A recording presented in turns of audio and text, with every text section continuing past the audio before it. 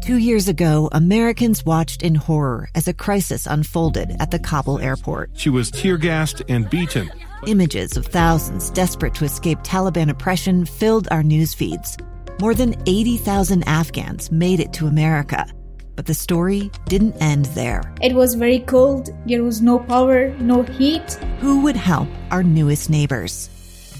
I'm Andrea Smartin. In Stranger Becomes Neighbor, you'll hear the stories of some remarkable refugees who left their homes and their dreams behind, only to start over from zero. Their only possession was 3 blankets. And you'll meet Americans who stepped up to help them. You want me to come when you deliver your baby.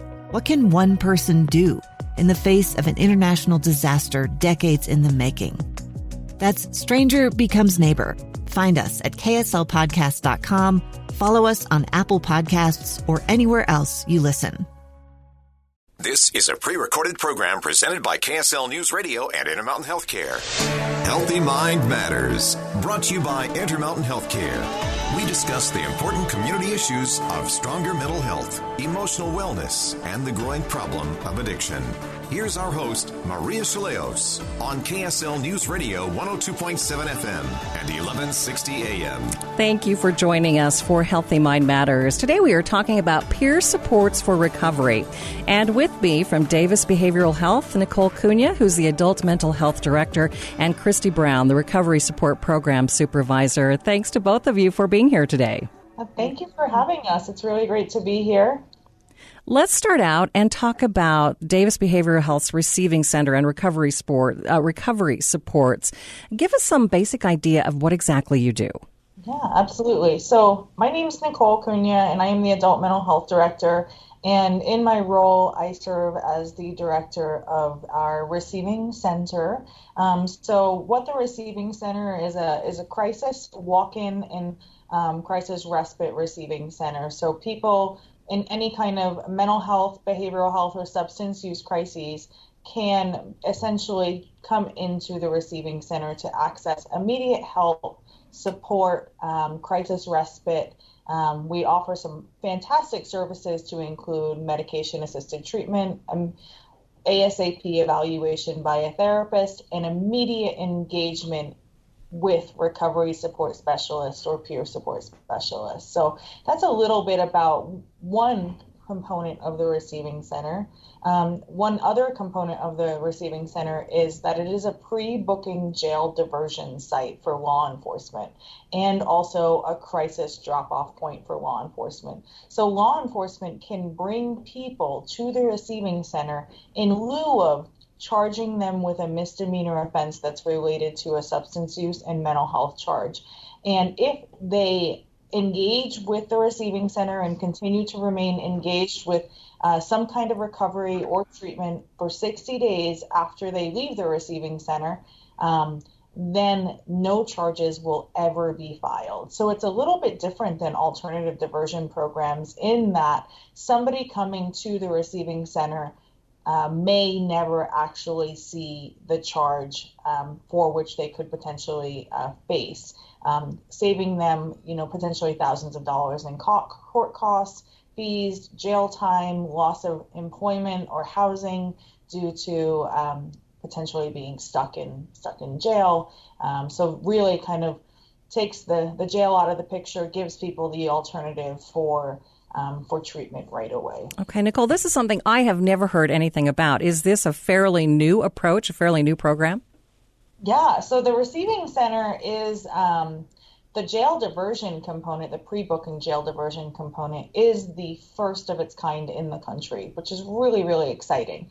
The receiving center at Davis Behavioral Health and the partnerships with the law enforcement agents in Davis County are relatively new. Most of them have been with us for about 6 months. Some have joined in the last couple of months, but ultimately, yes, completely new, kind of transforming the way that we approach law enforcement in the community and how they approach their constituents and giving them really the support and the help that they need. That's really an amazing program. I want to delve into that more in just a bit, but I want to talk first or right now just about how COVID-19 is really impacting those people who are really struggling. And maybe, Christy, you could help us out here.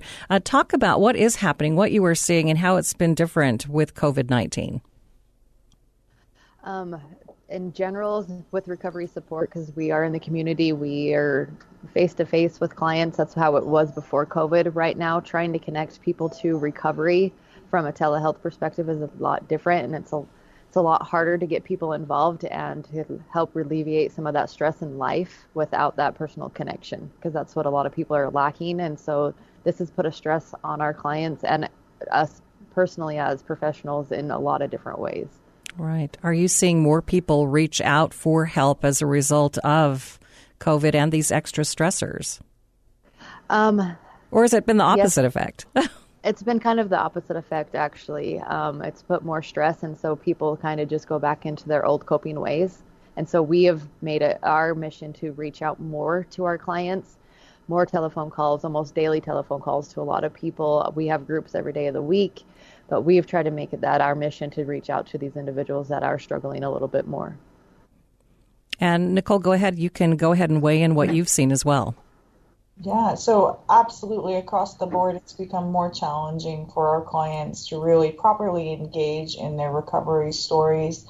At the receiving center, it has created an additional barrier because we can't close this resource off to the community.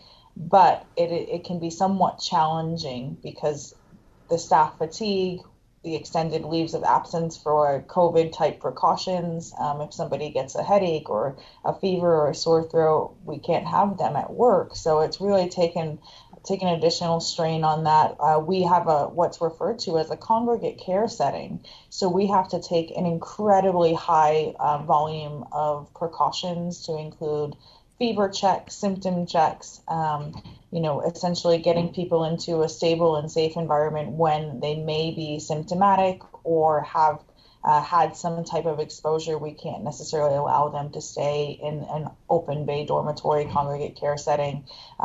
It's just been astonishing to see the strain that it's put on an already taxed resource system, and also the strain that it's placed on our clients because so many of them were fragile to begin with and had limited adaptive coping. And now we are seeing this regression to really previous maladaptive coping skills as a result of, the restrictions for services that kept them stable, kept them alive. So that's been really hard to witness and see and guide clients and staff through. Yeah, Christy, explain what you say to those folks when you do reach out to them about the importance of really staying on track and doing what they need for recovery. A lot of that's not me. It's my staff. It's my employees that have been doing those outreach. But I do reach out to a lot of clients. I've been in contact with a lot, and it's just reaching out and just sympathizing with them about what I'm going through, what they're going through, and how I deal, because I'm in recovery myself, so I can connect on that level with them of saying this is what's working for me, what's worked for you in the past, what can we do now and to move forward. And kind of back on what Nicole's saying, like when we get people into the receiving center, even trying to transition them out to outside resources with their barriers that they're facing with COVID has been very difficult to try to get people into the right level of care, and because they're so confined with the different I'm trying to find words. Sorry. No worries. Trying to, because they have guidelines with COVID too, and they can only accept so many people. The bed situation with residential treatment is very scarce. So trying to get people in the right level, and especially housing, stable housing is one of the hardest things that we try to get people into. And how is somebody supposed to work on their recovery and move forward in any aspect without kind of stable housing? So that's been a huge barrier. I know that recovery is individual. I mean, it's very personal for each person, and what works is, individual as well. But is there something that we can take away from this time that really does work for everyone? Some advice that you guys would give to people who are struggling?